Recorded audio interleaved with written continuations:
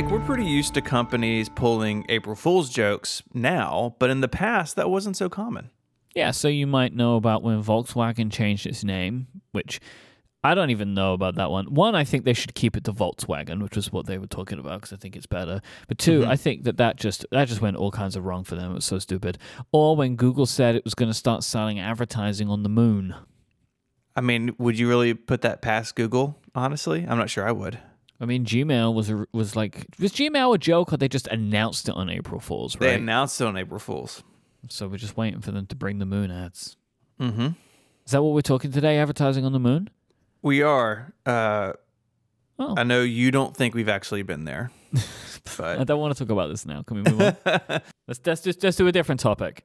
It's not April. It's November as we're recording this. But I saw this on the list, and it just spoke to me. Okay. You hungry? I am. Let's travel back to 1957, shall we?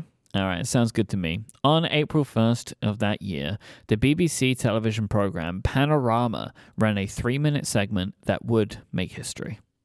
Can you give us a feeling for what this show is like? I know it's the world's longest running TV program, but that's about it. So when I was a kid, Panorama was like the boring show that grown-ups watched, and when the Panorama theme song would come on, it was like, I need to find something else to do. But in essence, it is a current affairs investigative documentary show that will focus on basically anything. So if something is to be discovered, uncovered, or learned about, or exposed, Panorama will do it. But not like in a salacious way, because this is the BBC after all, unless April Fool's is involved. Thank you for that little slice of British life. Anytime, governor. Okay, so back to 1957. On April 1st, the show ran a 3-minute segment about a family in southern Switzerland who appeared to be farmers. That sounds pretty normal, like it's a little educational piece, but what they were harvesting was anything but normal. That's right. The family was harvesting spaghetti noodles from a spaghetti tree. Is this a good April Fool's joke? Is this a good prank? Okay, so I think there might be a little bit of required Britishness, actually, that I need to add into this. Ooh, okay.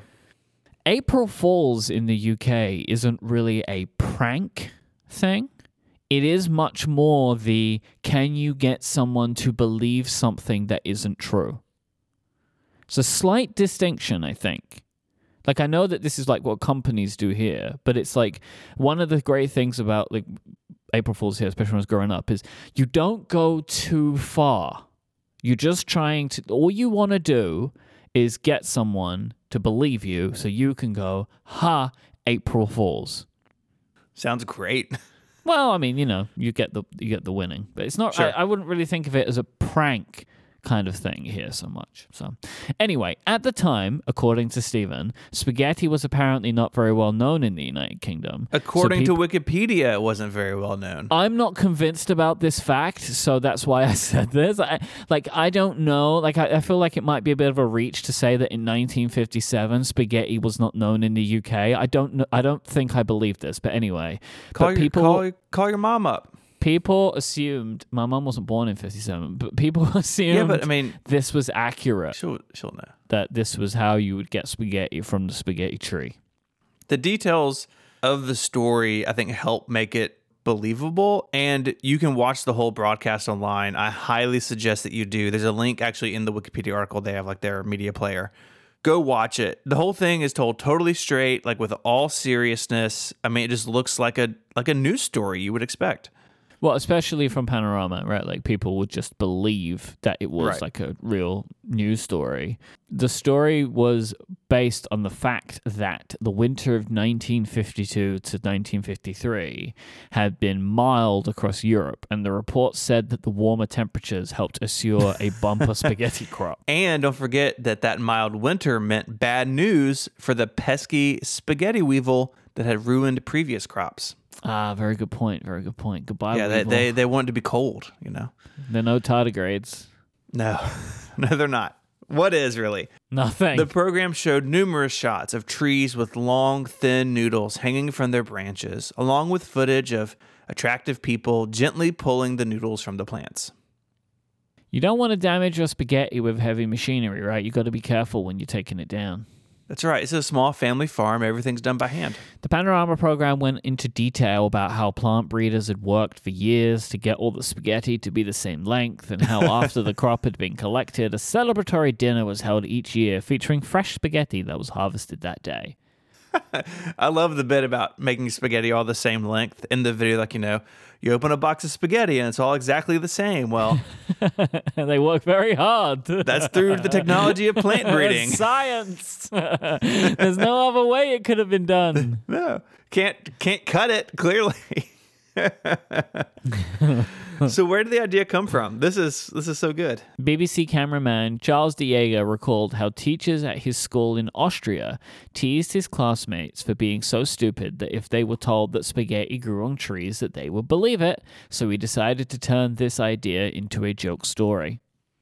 That's terrible.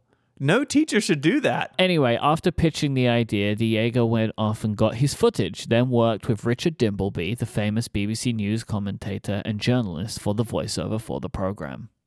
Some 8 million people saw the piece when it aired, and it created quite the stir. I tried working in a joke about boiling noodles, pot, stirring, but I couldn't get there. Okay. A lot of people bought into it, and the BBC started getting calls about how people could grow their own spaghetti in Britain.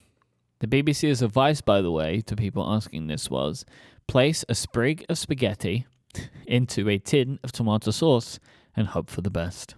I kind of like that. That's very good. I like sprig as an idea, you just take a tiny little piece of spaghetti.